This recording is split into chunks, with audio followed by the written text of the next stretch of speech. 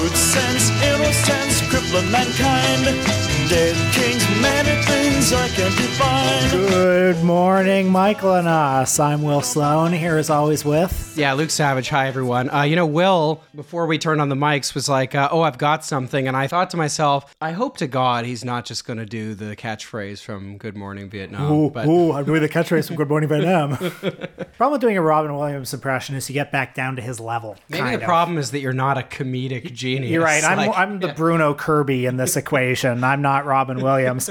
Listen, we got a lot more Williams talk coming hot off our 500th episode that was just on Patreon. The critically acclaimed. People are saying it's the greatest podcast episode ever recorded. People are saying it. And we put an additional 30 to 45 minutes more work than we normally do into it, having a sketch that started it. We love sketches, don't we? So check that out at patreon.com/Michael and us, along with all of our recent episodes. We're also coming hot on the heels of our Patch Adams episode last week. And, well, we'll get to the movie, but we have a demon we need to exercise, and his name is Robin Williams. So that may occupy us on the podcast for a little bit.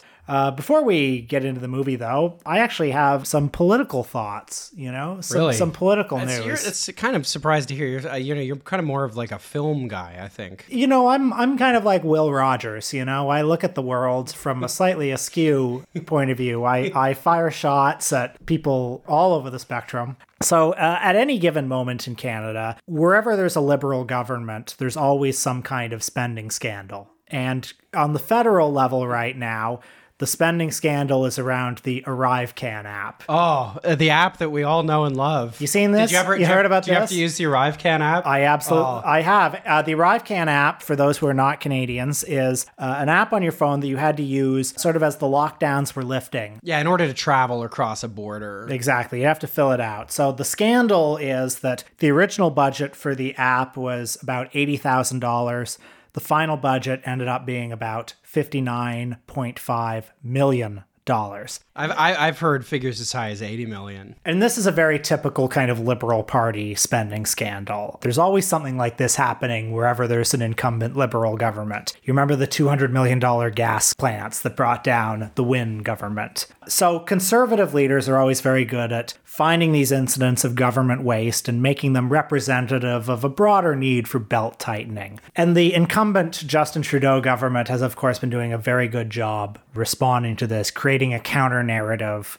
In an article I was reading in the Toronto Star this week, Justin Trudeau was quoted as saying, "While we were focusing on protecting Canadians in every possible way we could, the Conservatives were peddling conspiracy theories about vaccinations." Oh man, it's the year of our Lord. Remember that? The year of our Lord 2024, and we're still doing like COVID culture war stuff. That's how much our politics are running on fucking empty. This is kind of what I'm getting at, and this is a completely unrelated thing. A figure far less consequential in politics than Justin Trudeau, but you've heard about Seth MacFarlane, right? Well, I know of him, but he's Stewie the baby. What's he been up to lately? Well, I don't seek out Real Time with Bill Maher. It finds me. You, yeah. And if you're scrolling your social media, sometimes you'll see a clip from that show that people are getting upset at. And this week it was Seth MacFarlane talking about alleged young voters who are allegedly gravitating towards Donald Trump, allegedly over Israel-Palestine. I have not seen any polling to indicate that that's happening. But Donald Trump is outperforming Biden in the polls. Yeah, because people are not because people are switching to Donald Trump, but because people are saying they're not going to vote for Biden, or they're not certain they are. And so you're on Real Time with Bill Maher. What was your muscle memory compel you to do? What are the reflexive moves that you do when you're on that show? You say, well, the young are doing their purity politics, and they got to be brought in line. So MacFarlane said, "You're giving up on everything that supposedly is important to you and putting it all on the line for this one issue." This one issue, by the way, being genocide. But these two stories coming into my Will Rogers-esque purview at the same time filled me with a great sense of malaise. This kind of feeling of, goddamn, In our discourse right now, it seems that there are only two options. You can be Alex Jones or you can be Greg Proops. And there's, ever since the Bernie Sanders movement was effectively neutralized, Canada has a third major political party representing the left. I look forward to seeing evidence of it again sometime. The options in Canada are you can be Pierre Poilievre or you can be, sanctimonious late-style Justin Trudeau. And in the U.S., you can be a hooting and braying MAGA chud, or you can be Greg Proops. The most sanctimonious, the most Rob Reiner. The most interesting, you only care about Gazans getting killed. Where were you when Sudan happened? Now we owned you with your own logic and you have to vote for Joe Biden. Oh my God. And I would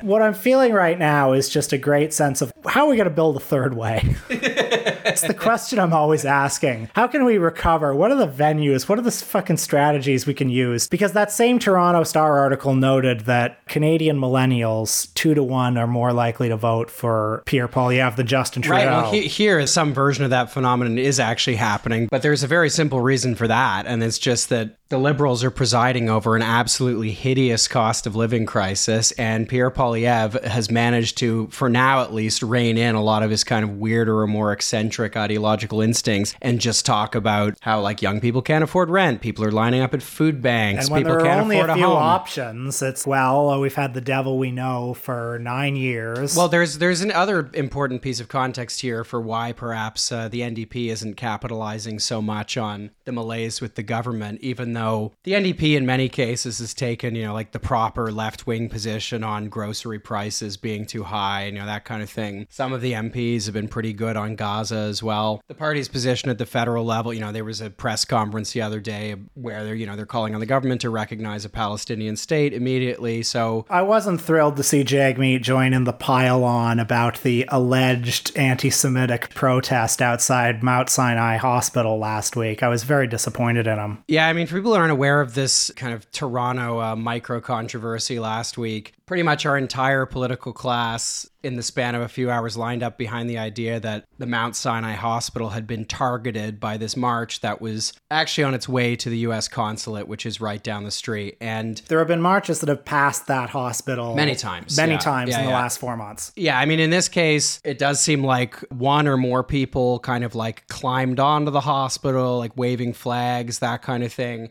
The narrative that quickly set in and was immediately reinforced by the political class basically across the spectrum was just simply not true. But there's an important piece of context, about why the NDP is maybe not capitalizing on the cost of living crisis as much. And it's that for the past several years, it's been in a confidence and supply agreement with the Liberals. So basically, the NDP several years ago said on confidence motions, so in a parliamentary system, a government can, rise or fall on these motions of confidence, which are often budgetary items, though they can be other things as well. The Liberals don't have a majority. And so the NDP basically said, well, we will keep your government alive in exchange for you doing this, laundry list of things. We don't have time here to go into everything that was on the list. We might have a conversation about it again next month because there's a deadline or an ultimatum coming up about the Liberals implementing some form of national pharmacare. The NDP says it will withdraw support if that doesn't happen. Again, the kind of wranglings are pretty complex, and I don't want to, don't at me if you're a Canadian listening to this. We're going to come back to this with more detail, I suspect, in the near future. But so this agreement, which is not a coalition agreement, there are no NDP cabinet ministers, the NDP hasn't joined the government, has been a boon to the Conservatives because they can just say the NDP Liberal coalition, which is the phrase they're using all the time, and they can just sort of blame anything that's bad on the Liberals. The NDP kind of gets tarred with it, and it does make it harder, I think, for the NDP in Parliament to criticize a government where it's all right, well, the government's in bed with billionaires and grocery CEOs and the pharmaceutical industry, and it's okay, well,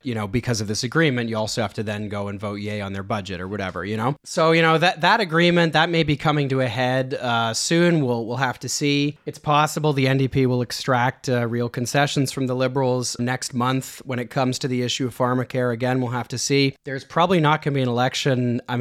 It might not even happen next year. I think the Liberals, their re-election strategy at this point is wait for people to get scared of Donald Trump so that you can say that Pierre Poilievre is Donald Trump. I think that's kind of the last thing they have in in their pocket. But Will, I did not expect you of all people to bring up the Arrive Can scandal off the top. And I feel like we should spend a little more time on that, because the point you made about how this is like a classic Liberal scandal is absolutely right. You know, you talked about the gas plants in Ontario, which I don't remember to what extent Kathleen Wynne, former premier, got tied up in that. But yeah, Dalton McGuinty, the previous Liberal premier, his government just for years, every time they had a scandal, it had to do with a public-private partnership, some form of, contracting out government services. And some of the brain trust of that government are also the brain trust of the Trudeau government. So that's important to note. The Liberals also love kind of commissions where they get some kind of expert who's supposed to be kind of objective to then give them the result they want, where they can say, hey, somebody looked into it and he or she agrees with us. And then it'll turn out, well, yeah, they're on the board of the Trudeau Foundation or something. There was the We Charity scandal, which was all about giving this very lucrative contract to the We Charity, and which, Trudeau and his family had, various connections to the guys who ran that. Actually, we did a whole episode on the We Charity scandal back in the before time. You can find that on our Patreon. And Justin Trudeau's sort of reflexive move across 9 years of governance and even before has always been to say some version of, well, my opponents want you to think I'm too woke. Well, what if I told you that it's them who need to wake up to white supremacy? I mean, they love this shit. Like, I'm a masochist again. For 10 years, I didn't watch Parliament ever, and I watch Question Period a few times a week now. It is kind of useful because it's just basically theater at this point. It is useful for sort of seeing, like, if there was an election today, what would the sort of campaign narratives be? And yeah, like the Tories on their better days, better in the sense of being politically effective, they're talking about the cost of living. And the Liberals is just always this, sanctimonious bullshit about how, well, on this side of the house, we believe in evidence. We don't believe in conspiracy theories. It's very, to use a somewhat lazy shorthand, it's very like Aaron Sorkin. They absolutely love that shit.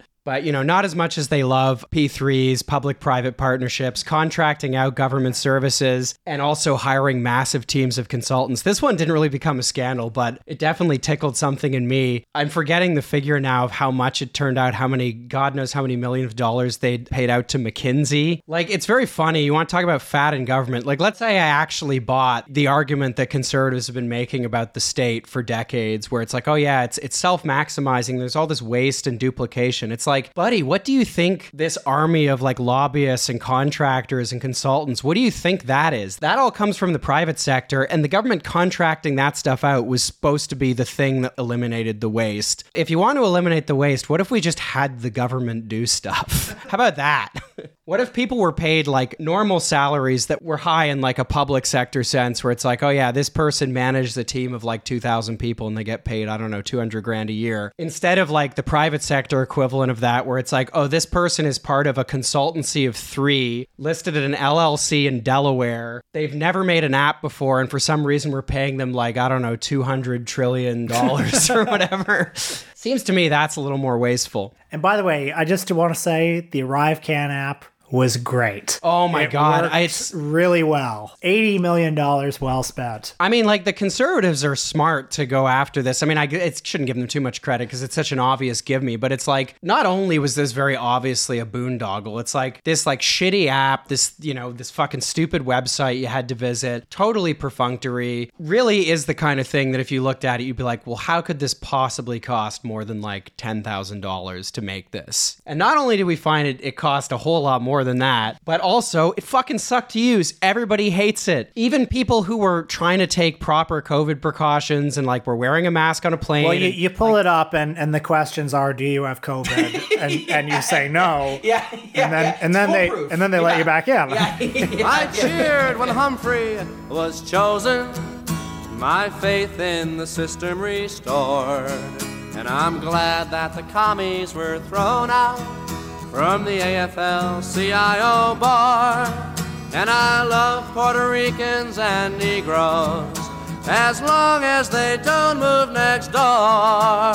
So love me, love me, love me, I'm a liberal Well, to go back, Will, to your kind of main theme here, you were talking about kind of the malaise you're feeling, the dispiriting environment we live in right now, where it seems like many people don't even want you to be able to express discontent. Like, forget doing anything about anything. You're not even allowed to be mad about things that are perfectly legitimate to be mad or upset about. Like, in the American context in particular, like, Team Blue earnestly feels like making demands of the people that are nominally supposed to be there to represent you, or that's what they claim, that is like, that's violence, you know? I mean, this is a bit of a digression, but have you seen this like thing Biden's been doing recently where when he talks about abortion, he qualifies it by saying, I'm not for abortion on demand. Yeah. It's like, I like you that. are not even allowed to be mad about that. But so I completely agree with you. I feel, the same malaise, the same discontent. And I'd cause to think about it recently because I wrote a story for Ricochet, bilingual Canadian publication people should check out, about what Canada's Liberals are doing around the housing crisis, or rather what they say they're doing. Now, this is the kind of thing where even me, even a hardened cynic like me, when I saw the rhetoric that they were using around this policy I'm going to tell you about in a moment, I kind of thought, all right, well, that's like, I guess desperate times breed desperate measures. Like, you know, I'm sure that it's probably not going to bring rents down really or whatever, but you know, this all sounds good. Now, if you're listening to this in a city or town, basically anywhere in the world at the moment, you know that, folks, the rent is too damn high. And Canada's leaders want you to know they're doing something about it. There was, honest to God, a post on Facebook Marketplace in Toronto recently where for a bargain of only $900 a month, also with a deposit of, I think, about $2,000, you could get half a bed. That was the posting.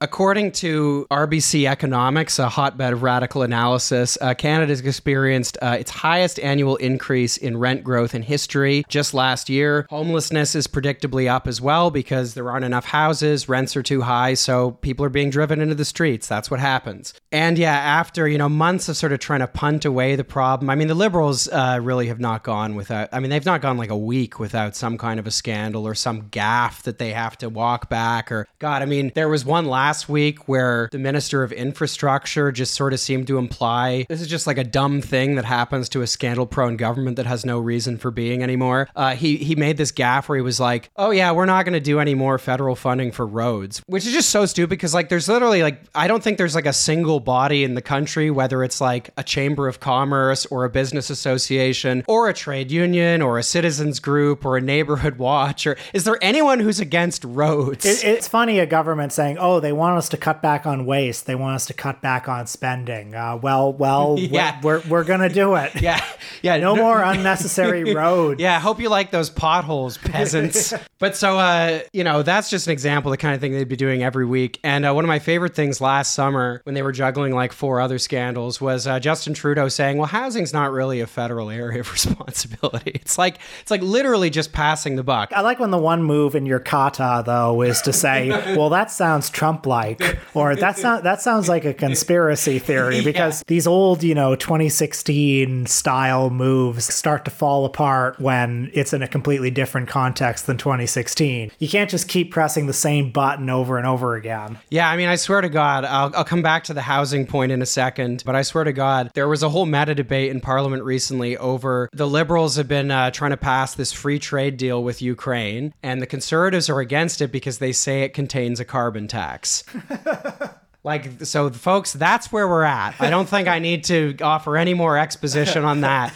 But so look, the Liberals, they stepped in on housing over and over again, and they want us to know that we're doing something about the problem. Justin Trudeau a few weeks ago, homes are for Canadian families to live in, not for foreign investors to build financial portfolios with. Chrystia Freeland, Minister of Finance, agrees. She condemned the use of housing as, quote, a financial asset class by foreigners, adding that the government was, quote, using all possible tools to make housing more affordable across the country. So the Liberals passed this bill in 2022. It's called the Prohibition on the Purchase of Residential Property by Non-Canadians Act. And in January, I guess so they could get a headline and they could do tweets like the ones I just read. They just extended it to 2027. And it basically does exactly as it sounds. Foreign buyers and companies are not allowed to purchase residential properties for a time. Now, I looked into it a bit, and nominally center-left parties around the world, this is their new favorite thing. Keir Starmer unveiled a policy similar to this. Recently, he's allegedly going to campaign on it in the next UK election. New Zealand's government put something like this on the books in 2018. And like, this sounds good, right? I mean, I was kind of taken aback by the language in those statements from Trudeau and Freeland there, where they were like, oh yeah, housing shouldn't be a financial asset. It's like, wow, yeah, that's true. I agree with that. That sounds pretty good. Now, here's why they're doing this, and here's why I won't do anything. First of all, there's a whole bunch of carve-outs in the law. It doesn't apply to like bigger multi-unit buildings, or if it's outside of a major metropolitan area, it doesn't count. So apparently foreign real estate speculation is bad, but if it's in like, I don't know, Peterborough, it's fine, you know? But also, and this is the really important point, according to the data I could find, the most recent data I could find was from 2020, Statistics Canada, the residential housing market in Canada, the rate of foreign ownership is somewhere between 2 and 6%, okay? It's not very significant. There's a professor at the University of Western Ontario, Diana Mock, who works on housing, and she says the law is more of a political gesture than an effective tool, which is absolutely right. But I did find this a little bit interesting to write about because Trudeau and Freeland and other representatives of the government did kind of infuse their rhetoric with a bit of ideology, and they did say, well, housing shouldn't be used as like an asset by foreigners. The problem is this begs the question, well, why should it be an asset at all? Why does the passport of the person doing the speculation matter? Isn't the speculation itself what matters? And the thing is, they're never going to do anything about that. So this is like a classic example of government by, political management. This is government by comms. This is the kind of policy that anxious people in the PMO or the Ministry of Finance will have come up with because they're like, oh man, the focus groups tell us people don't like when they have to pay like 10 times more rent than they did 5 years ago. So what can we do that sounds good? It's like, banning foreigners from buying residential properties. People are going to love that. It really is a case of like a policy that exists so that you can pretend you're doing something about a problem. And so that in this case, you can even kind of gesture at what the actual structural root of the problem is, but you're still not going to fucking do anything about it. And so I guess what I'm coming to here, just to kind of return to the overall theme of this discussion, digging into this story a bit and writing about it, the version of the malaise I felt was just, we know what the problems are. We know the roots of the problems. We have this whole vast machinery of like the state and public policy that should allow us to like do something about it. And yet a government that's sinking in the polls with a deeply unpopular prime minister, so unpopular they may have to replace him before the next election, replace him with a real, populist firebrand like, I don't know, Chrystia Freeland, who I'm sure will turn things around for them. This government is so wedded to neoliberal ideology that they won't even do things that are popular and that would improve their poll numbers. They just don't believe in it. They genuinely think that like when the Bank of Canada raises interest rates, that's just like a science. That at the Bank of Canada, there's, I don't know, a room full of these like banker technicians who are all pulling the levers just at exactly the right angle because they have like the necessary knowledge of financial alchemy to know just how much we need to suppress wages in this particular moment so that we can get inflation under control or whatever. They're so wedded to that they won't do anything about this problem. We talked on an episode a few months back, very similar thing they've done around grocery prices, where, the minister is going to send a sternly worded letter to the CEO of Loblaws or something to say, hey, stop charging quite so much for bread. It's a little expensive there. But, when they're asked, are you going to put in price controls? Are you going to do a windfall tax? No. They're absolutely not going to do any of that stuff. Instead, the minister is going to go on TV and he's going to say, this is what he said, Canadians need to vote with their wallets. If Loblaws is gouging you, I don't know, go to one of the other fucking 3 supermarket chains and get gouged there. And then eventually prices will come down. We're sure as hell not going to do anything about it. And again, the reason for that is just ideology. Like, the state has tools to intervene in these areas. They just won't do it because they actually don't believe that the state has any right to like put a windfall tax on supermarket chains or whatever. They don't believe that the state has any right to, crack down on landlordism in any kind of systemic way. Really thinking through how little public opinion, popular pressure, democratic pressure of any kind, like how unresponsive most institutions, even nominally democratic ones, are to those things these days. It's pretty dispiriting. Good morning, Vietnam! Wow! I feel good. Time to rocket from the Delta to the DMZ. It's 0600. What's the O stand for? Oh, my God. It's Mr. Leo. You know, this whole camouflage thing for me doesn't work very well. Why is that? Well, because you go in the jungle, I can't see you. If you're going to fight, clash. That is not what we program here. Surprise, surprise, surprise! You are not funny. You're not going to last long here. Boy, do I have a surprise for you. Good morning, 1965, Adrian Cronauer was sent to do the impossible. I was sent here on very strict orders from a colonel. What the hell's going on here? His mission? To build morale. Where are you from? I'm from Cleveland, man. Obviously, Vietnam's not that much of a change for you. His strategy? Keep them laughing. If someone is not telling the truth, you say that they are full of crap. His problem? Staying out of trouble. You ought to stick to playing normal modes of music. Jim Neighbors, Mantovani, Percy Faith. Percy Faith. Good. Yeah. Good Morning Vietnam works as a straight comedy and as a Vietnam-era mash, and even the movie's love story has its own bittersweet integrity. But they used to tell us in writing class that if we wanted to know what a story was really about, we should look for what changed between the beginning and the end. In this movie, Cronauer changes. War wipes the grin off his face. His humor becomes a humanitarian tool, and not simply a way of keeping him talking and us listening. In a strange, subtle way, Good Morning Vietnam is not so much about war as it is about stand-up comedy, about the need that compels people to get up in front of a room and try to make us laugh, to control us.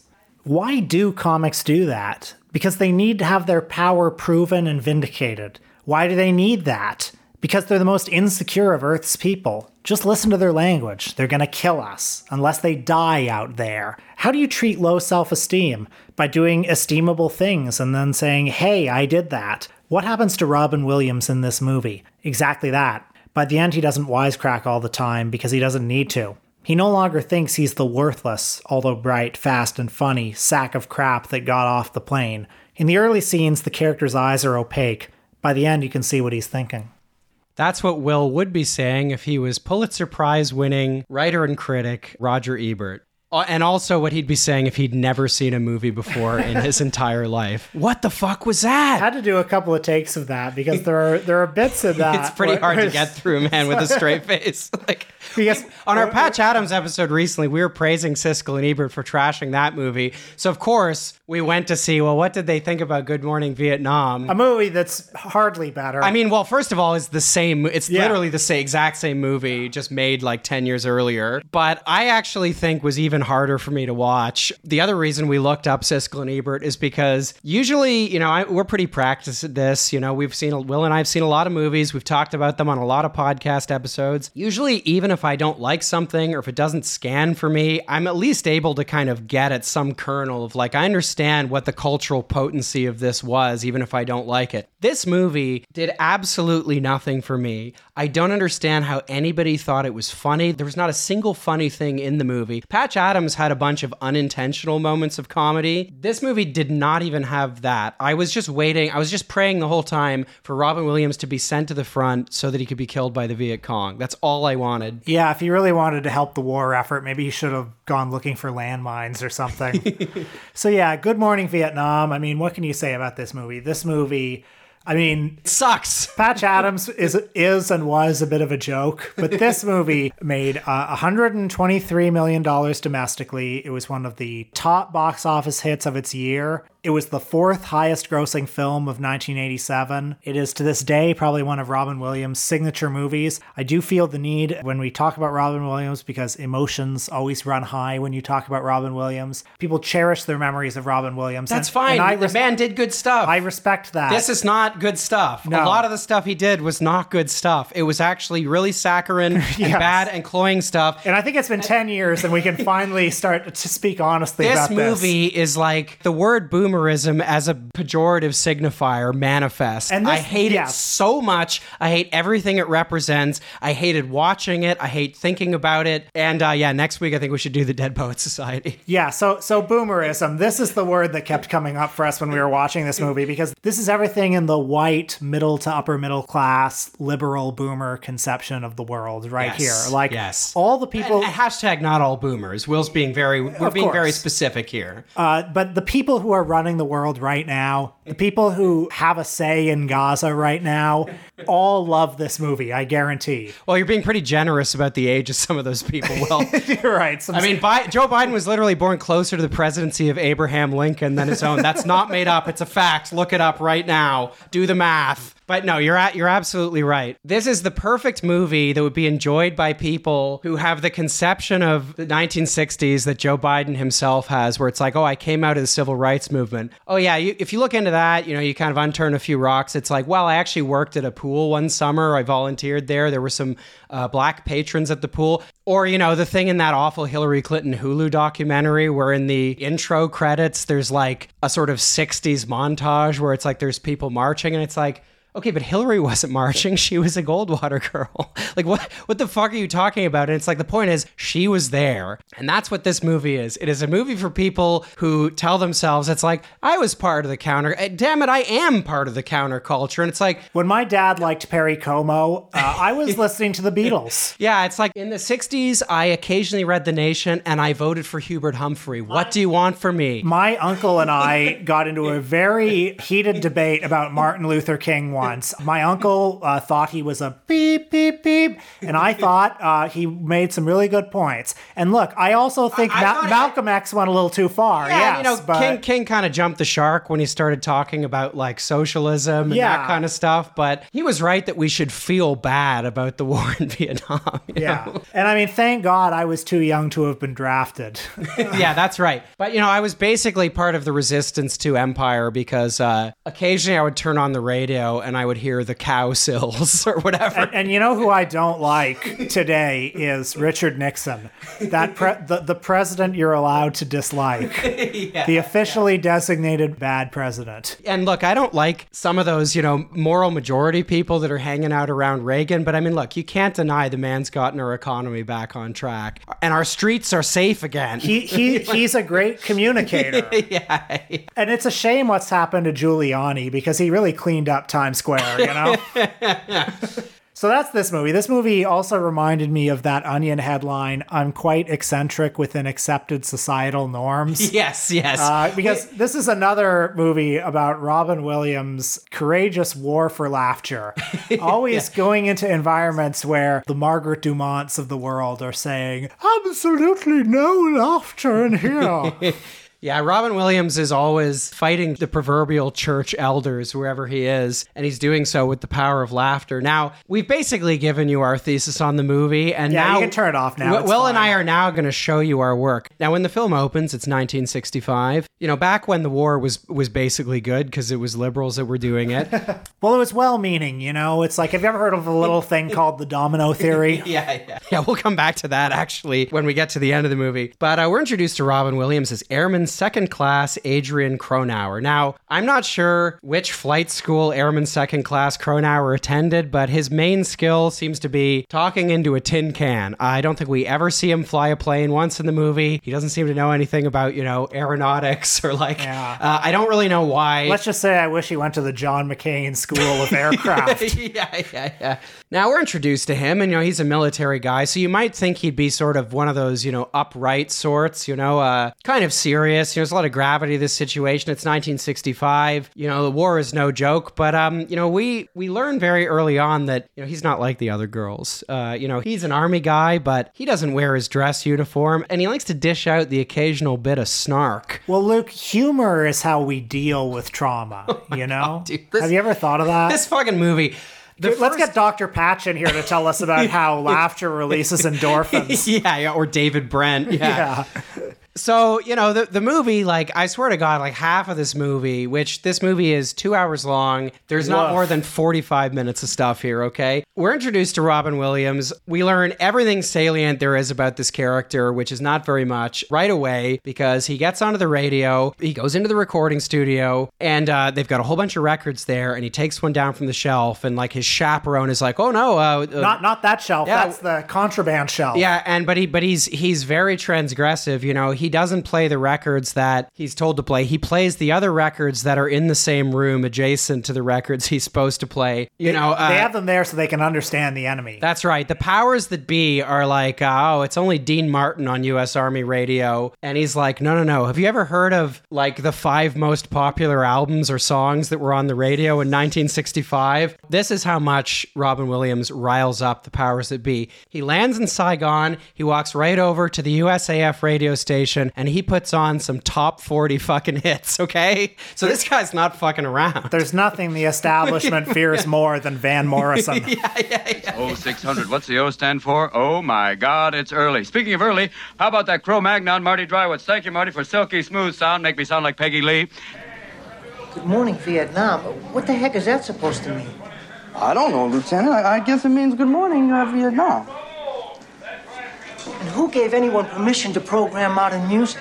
Freddie and the Dreamers. We also get introduced to the other part of the Robin Williams character, which is he's funny, okay? Or he's funny trademark. He's never actually funny in this movie, but the movie wants us to know, it lets us know that he's funny. This movie does an incredible job attempting to gaslight the audience. Yes, it constantly, throughout, it constantly serves up these reaction shots of all the people around him, you know, the non-prudes, the lower tier officers, all just fucking hooting and guffawing. And that really is the film saying, yeah, just so you know, you, the viewer, this is funny. You will laugh. Well, you were saying you were having trouble understanding, like, what chord this movie struck. And I actually thought it was kind of easy to interpret in that sense. Please enlighten me. Yeah, you see, well, Robin Williams, a little more novel at the time. People hadn't quite cottoned on to his shtick yet. And he was very manic. This is the style of humor. It's not, there's no jokes. The humor is talking really fast and doing silly voices and then sometimes references. Doing racist voices too. Like, and that's it. A sample of his jokes was he said, the Vatican is coming out with a new merchandising line. They're selling Pope on a rope. Oh, new report from East Germany. The East Germans say the Berlin Wall was a fraternity prank. Amazing. Yeah. Great stuff. Classic gags. Well, a lot of Robin Williams' talent as a comedian was just like the confidence of the presentation. You know, nobody talked that fast. If you look at some of his early stand-up, I mean, all of his stand-up across his career, like, has the same problem that this movie has, which is that it's all sound and fury signifying nothing. Right. But when he's... Some of it's probably funny, Some right? of it's funny. And, like, when he's younger and he's a little more outrageous and, you know, like, style goes some way. Yeah, you know? You're actually... You're stirring a memory in me, which is, I think someone once showed me some early Robin Williams stand-up, and I was kind of surprised by how vulgar it was. Yeah. And, like, yeah, it was funny. It was good. Like, there's one bit I remember where it's like... Like, it wasn't Eddie Murphy raw, but it was, like, you know... there's one bit that he had where he's talking about, like, trying to get his penis to work when he's on cocaine. And it's like him having a dialogue with his penis. I don't know, like, when you see him do it, when he's given the space to do that sort of material, it's funny. And you couldn't put that in this movie because the audience for it truly, or at least the kind of Praetorian Guard that this movie needed to succeed at the box office, was like a type of, you know, prudish liberal suburbanite who, yeah, like may or may not have been a Reagan Democrat and was like, yeah, very prudish, but wanted to tell themselves that they weren't. And if you'd put that in the movie, they actually would have found it pretty off-putting. So there's a lot of that. You know, Robin Williams was still a bit novel at the time. This movie, I think, gracelessly, but nevertheless, repeatedly panders in certain ways that have always been popular. Like, oh, the Blue Noses don't like the outrageous guy. That will always be a popular setup, you know? The lieutenant character, who's one of the principal antagonists played in this movie. Played by Bruno Kirby, yes. And who's Bruno Kirby again? He was in Spinal Tap. He played the limo driver in that movie. I wish we'd watched that. Yeah. It's pretty funny. I saw it before Christmas. Good movie. I wasn't being facetious earlier when I said this is just the same movie as Patch Adams. This character, the LT, is the exact same character as the censorious doctor in Patch Adams. And he literally gives a speech where he dresses down not only Cronauer, but also all the other junior officers who have the audacity to think Cronauer's shtick is funny. And he says, I hate that you guys never salute me. You know, that's what being a lieutenant is all about. So just like pandering, like the antagonists that a film like this sets up, you know, or Patch Adams or anything like this, the antagonists are these total fucking straw men. And then, you know, the other style of character in this movie and in Patch Adams is, and I'm sure Dead Poets Society, which we'll probably come to soon. I've never seen it. There's one other type of character, which is the character, often the love interest, who resists Robin Williams' shtick and then eventually is sort of broken down. In Patch Adams, it's Monica Potter's character, it's Philip Philip Seymour Hoffman, who's like, oh, sir, you beclown the august profession of medicine. And then at the end is like, I need your laughter to save my patient's life. This movie's full of people like that as well. And just like the antagonist characters, yeah, they're literally just one-dimensional cutouts. God, I hated this movie. And the other thing that this movie does that I'm sure struck a chord was when it brings down the hammer of drama and pathos. This was part of a wave of commercially successful Vietnam War movies of the mid to late 80s. Not all the same in quality. Full Metal Jacket, Platoon, this movie. Movies that were sort of 15 or 20 years later. You know, the national dream factory reckoning with this national trauma. And or pretending to. Or pretending to. Yeah. And this movie, which, you know, the first 60 or 70 minutes of it are basically just laughs and shenanigans. Then it starts bringing in, you know, a couple of very heavy duty scenes of, you know, Viet Cong attacks and American war atrocities to say, but you know what? It wasn't all fun and games. And you know what? Maybe our intentions were good, but, you know, maybe some shit got fucked up in the South Pacific. And that, you know, in contrast with Robin Williams' comedy, like this was kind of the secret sauce for him for a long time. That mixture of really broad comedy with really broad sentiment and drama. Yeah, what if you had a movie that, you know, yeah, it's funny, it makes you laugh, but it's also got a bit of heart, and more importantly, most importantly of all, some would say, it makes you think. And in a way that is not challenging at all. I want to come back to Roger Ebert's comically pedestrian observation you read off the top, where it's like, if you want to really get the heartbeat of a movie, ask yourself, how does the main character change from the beginning to the end? I was asking myself that as I was watching this movie. And the answer is he does not change. He's the exact same guy. There's almost no conflict or tension in this movie. Like even the kind of atrocity footage that it shows, even the violence that it kind of gestures at, feels kind of perfunctory. It's just kind of thrown in, and it's all subordinate and secondary to the real thesis of the film, which I'm going to come to at the end. But, you know, the tension in this movie is,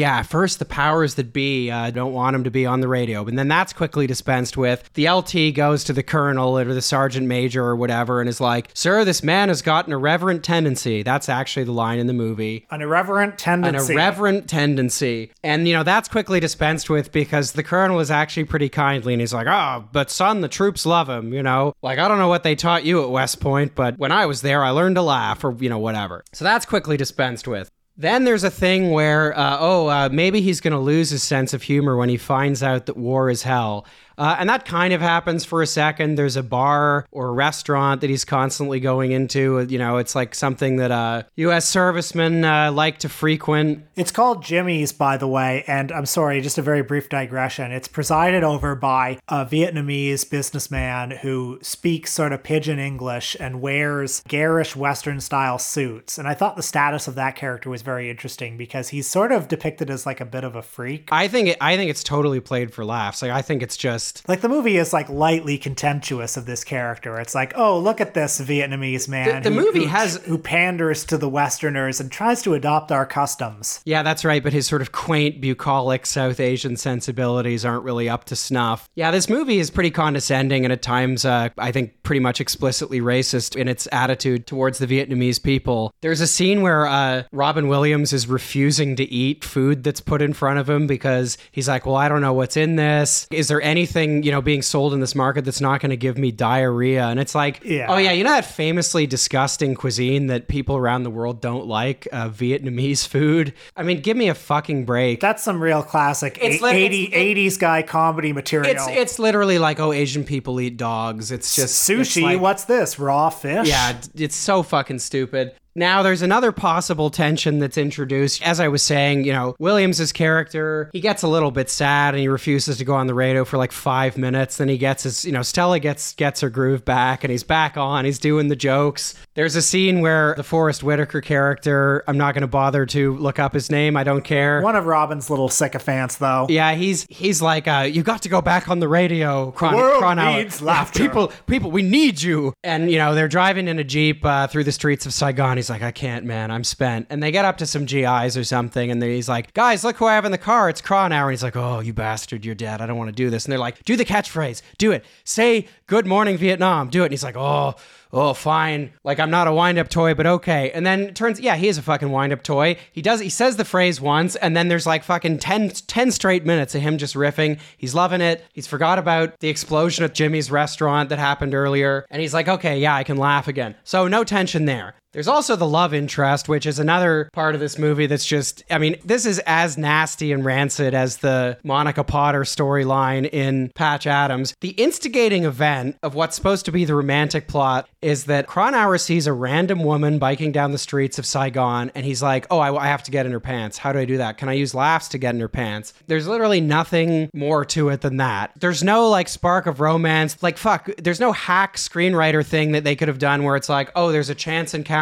They're passing on the street. She falls off her bicycle. Like, he helps her. I don't know, anything. There's nothing like that. So the movie, having set up that it's just like, oh, he's just decided that he has to pester and bother this random Vietnamese woman who he's like caught out of the corner of his eye and thinks is attractive. Having set it up like that, it then spends the rest of the time being like, oh, look at how pure his interest in her is. Like, he's just like, oh, I just want to be friends. Like, well, he's such a fucking creep that when he's following her, she's going to an English class with a bunch of other Vietnamese people, and he bribes his way into teaching the English class by saying, oh, I have 2 months to live, and I always wanted to teach a class. And then he takes over the class, and he starts teaching all of these Vietnamese people slang. Yeah, he doesn't teach language. He doesn't teach the English language. He teaches, like, regionally specific American idioms. And that's what's racist about this movie, actually. Aside from the most obvious moments of racism, like the food scene, what's racist is the movie's assumption that, like, oh yeah, Robin Williams is just gonna like take over this English class that Vietnamese people are going to, and they'll be fine with it. They not only are they fine with it, they lap it up. Right, like they're not there at that class for like any practical reason. Yeah, they're loving it. They're like, when he teaches them what the phrase flip the bird means, they all can't stop saying flip the bird. I guess there's no idioms in Vietnamese. They now have that here. Like, that's the implication. These Robin Williams movies make me want to earnestly and unironically say, Lord, give me the confidence of a mediocre white man. All right, let's recap now. Okay, if someone is not telling the truth, you say that they are full of shit. Okay, if someone is making you angrier and angrier, therefore you have pissed me off. Okay, join the others if you can. All right, let's see. If you say that, hey, some people in the car, some gypsies, they cut you off. All of a sudden, you let them burn. Yeah, so we won't go through all of it. There's some more bullshit with the romance plot. In the language class, the Learn American Slang 101 class. He just keeps teaching it. He keeps teaching it. I don't know where the other guy that was teaching it went. Hope these people aren't paying for the class. Yeah, and it's like, I don't really know what this class is supposed to be because it's clearly being offered by the Army. Like I don't know, is that a thing? Was that a thing? I don't really know. But after he attends the first class, which is again just so that he can like pester and bother and like nag this random woman into liking him, he's accosted by another pupil who it turns out does not like him and is her brother. But, you know, Robin Williams' character being completely pure of heart. And funny. And just so fucking funny. Who can resist? He thinks to himself, well, if I befriend the brother, maybe he's a way into her pants. Again, pure of heart. That is literally what the movie shows you. And it's like, oh, no, he's a really good person whose intentions are honorable and pure. And it's a star-crossed romance. You know, they share so much in common, but they're driven apart by war. Yeah.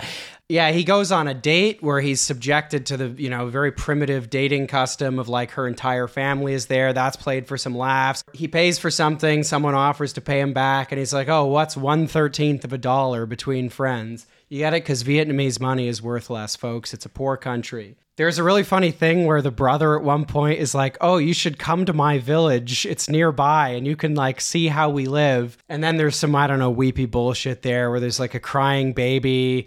We see some people whose families were killed by American bombs. Yeah. You know? So the film is gesturing at that. There's a crying baby. And they're all laughing at Robin. Yeah, there's like decades of accumulated intergenerational trauma brought to them first by the French Empire and then by the American one. And it's just healed immediately by Robin Williams putting like, I don't know, a garbage bin lid on his head and doing a silly voice. And, you know, the baby's tears and the cultural trauma of which they are symbolic are instantly wiped away and vanquished by laughter. Beyond that, a lot of the film's drama comes from the off-mic politics of the radio broadcast. Robin Williams' character is broadcasting from a base where the other shows are kind of right-wing and Christian, and they play Pat Boone music. And the Bruno Kirby lieutenant character is, saying this is just too unorthodox. You have to go. He doesn't he's not a man of the world. He doesn't understand humor. He's so dim-witted that he thinks humor is when you do like puns using the names of various like jazz and pop luminaries. So he's saying, I'm gonna Stan gets me some laughs. Oh, it would be a shame if I went to war and someone shot me and I got Al hurt. And so he doesn't understand that comedy is actually fast talking and silly voices. The exact same jokes, but at 2 times speed. Right, exactly. And I swear to God,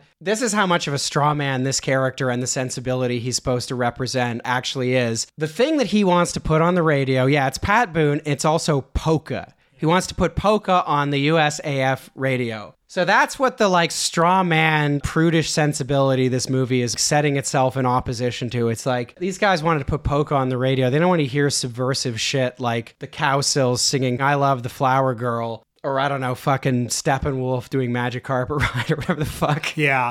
Come on, baby, light my fire. Yeah. And then beyond that, a lot of the drama comes from the education of an idealist. Yes.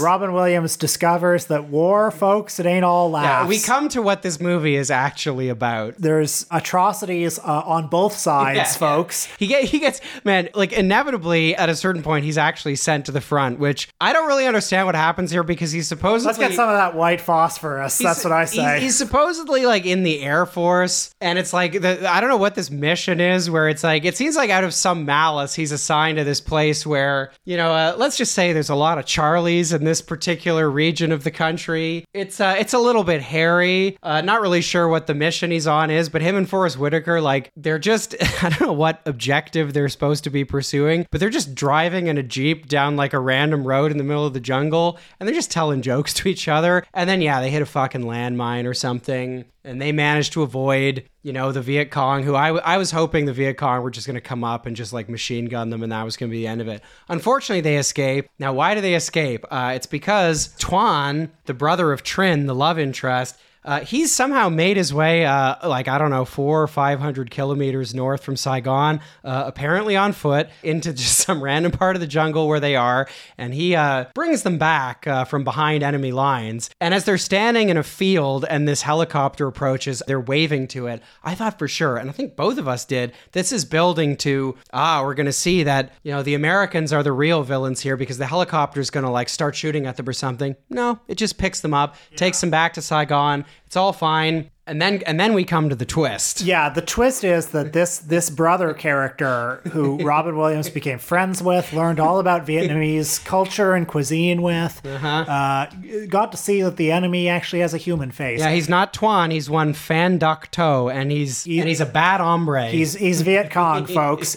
And Robin Williams says, "You're Viet Cong. You betrayed me. How can this be?" And then he has a weepy rejoinder. Rejoinder of like, you people come to my country and you kill our people. The kind of action movie speech where it's like, we're not so different, you and I, yes. Mr. Schwarzenegger. What about American imperialism? Have you ever thought about that? But then Robin Williams is like, we're here to help your country. That's his big like comeback. And it's like, hey, look, we may have aired a little bit, like we dropped too much napalm, but it's like you had no excuse to blow up Jimmy's Cafe, well, okay? This is why this is a great like 80s boomer liberal movie, because the movie is like, he's hanging out with the Vietnamese. It's great. He acknowledges the Vietnamese are people, but it's like he's not Hanaway Jane over here. That's right. Fundamentally, he looks down on them, and fundamentally, the perspective this movie has on the Vietnam War is that it was, fundamentally like a war undertaken on the basis of good intentions that was, fundamentally unwinnable. And, actually the problem was, the excessive idealism involved in it. As well as the officer class comes under fire a little bit for censoring the news. That's right. They didn't want people to listen to the Doors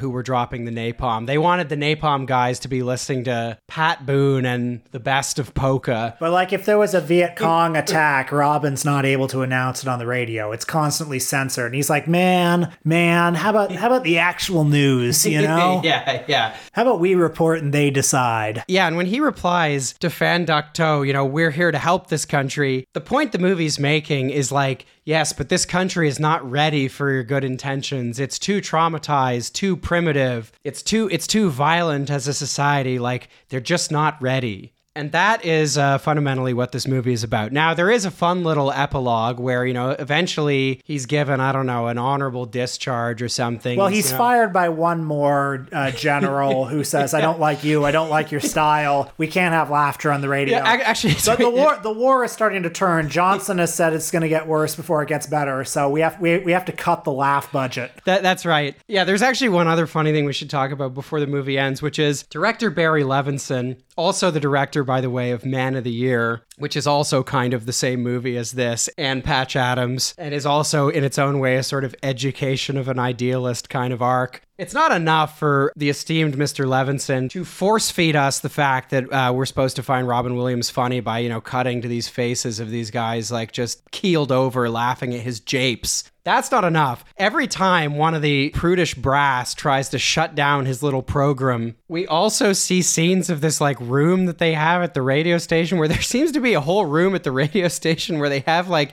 I don't know, a complaints line. Like, I don't know what the fuck all these guys are doing for the rest of the day, but there's something where Forrest Whitaker is like, we've had over 1,100 calls today alone and they all want Cronauer back on the air. And it's like, I don't know, maybe there's a reason why you guys are losing. You fucking... Well, all these guys are fielding radio call-in shows. The communists are taking the North. Yeah, and it's pretty comforting to think that a few years after this movie's set, they're all going to come down and occupy this fucking radio station as well. But I mean, my God, like if you step back and you consider what the stakes of this movie are, that this all takes place in a U.S. Air Force radio station where like the lieutenant guy who's the antagonist seems to be, he's like second in command of the radio station. Like the officers aren't even like real officers. Like this movie, like Man of the Year and Patch Adams, fundamentally has no actual stakes. There's no gravity or weight to any of this. Well, we get very little sense of what role does this radio station actually play in the war effort, presumably because it plays none. Yeah, okay, some of the troops like hearing Robin Williams do jokes. Like, the movie doesn't exactly communicate. Like, yeah, why does that matter? Yeah. Who cares? Yeah. Who cares that some lieutenants were like humorless hard asses to Robin Williams, while My Lai was being massacred? And I'll tell you why, because the troops in this movie, the people that Robin Williams is entertaining, are also the audience for this movie. Because the kind of people who like this movie and think it's profound are the kind of people who, yeah, it's 1987, 88, whenever this movie came out, they're ready to sort of have the conversation where they're like, oh, okay, like, yeah, maybe the Vietnam War wasn't such a good thing. But they're still not actually willing or able to grapple with the mass imperial slaughter of the Vietnam War, with the fact that America was the bad guy. So they need to have the whole experience mediated by Robin Williams, by a guy doing japes, who then at the end of the movie, they get to be Robin Williams. They get to hop on the plane and go home and say goodbye to all their Vietnamese friends that they've made throughout the movie, who've all been taught phrases like flip the bird, who've been taught what baseball is. That's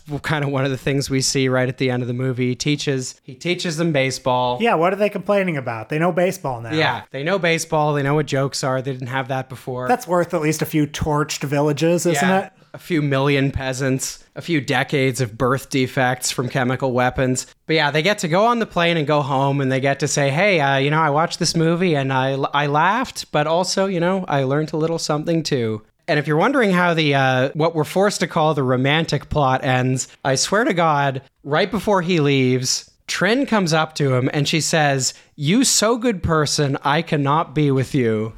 So and then he gets on the plane, goes back, and he's America in this parable. That's right. That's right. And she's Vietnam. Right. You so good person, I cannot be with you. And then he gets on the plane and the movie ends and there's about like 3 or 4 straight minutes of just the plane flying off. Robin Williams, he's in the plane by himself, I guess, just doing more gags. The man can't stop. And I'm watching, I'm like, please let the plane blow up. Yeah. Please let the plane blow up. Please let it blow up. Yeah, fuck this movie. I hate it.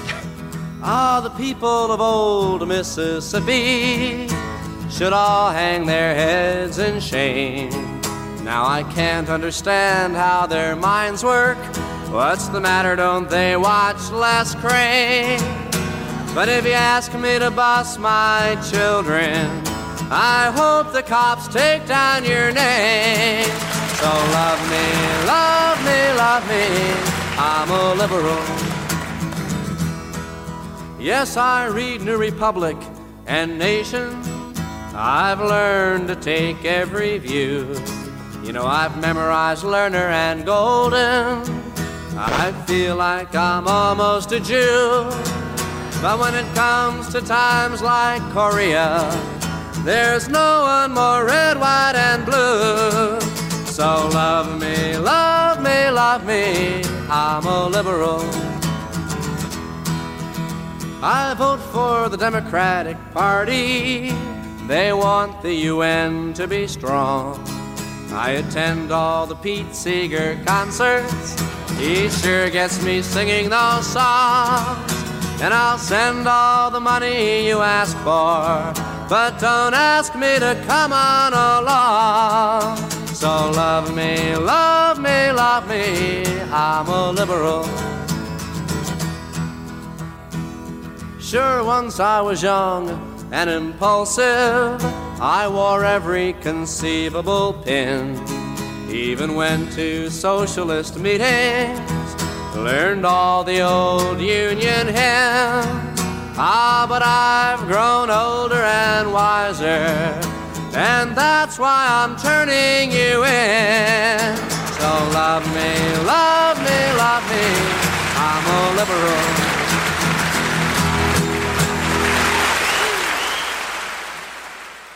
But they used to tell us in writing class that if we wanted to know what a story was really about, we should look for what changed between the beginning and the end. It's such fucking faux wisdom. We should look at what changed between the beginning and the end. If it bends, it's funny. If it breaks, it's not funny.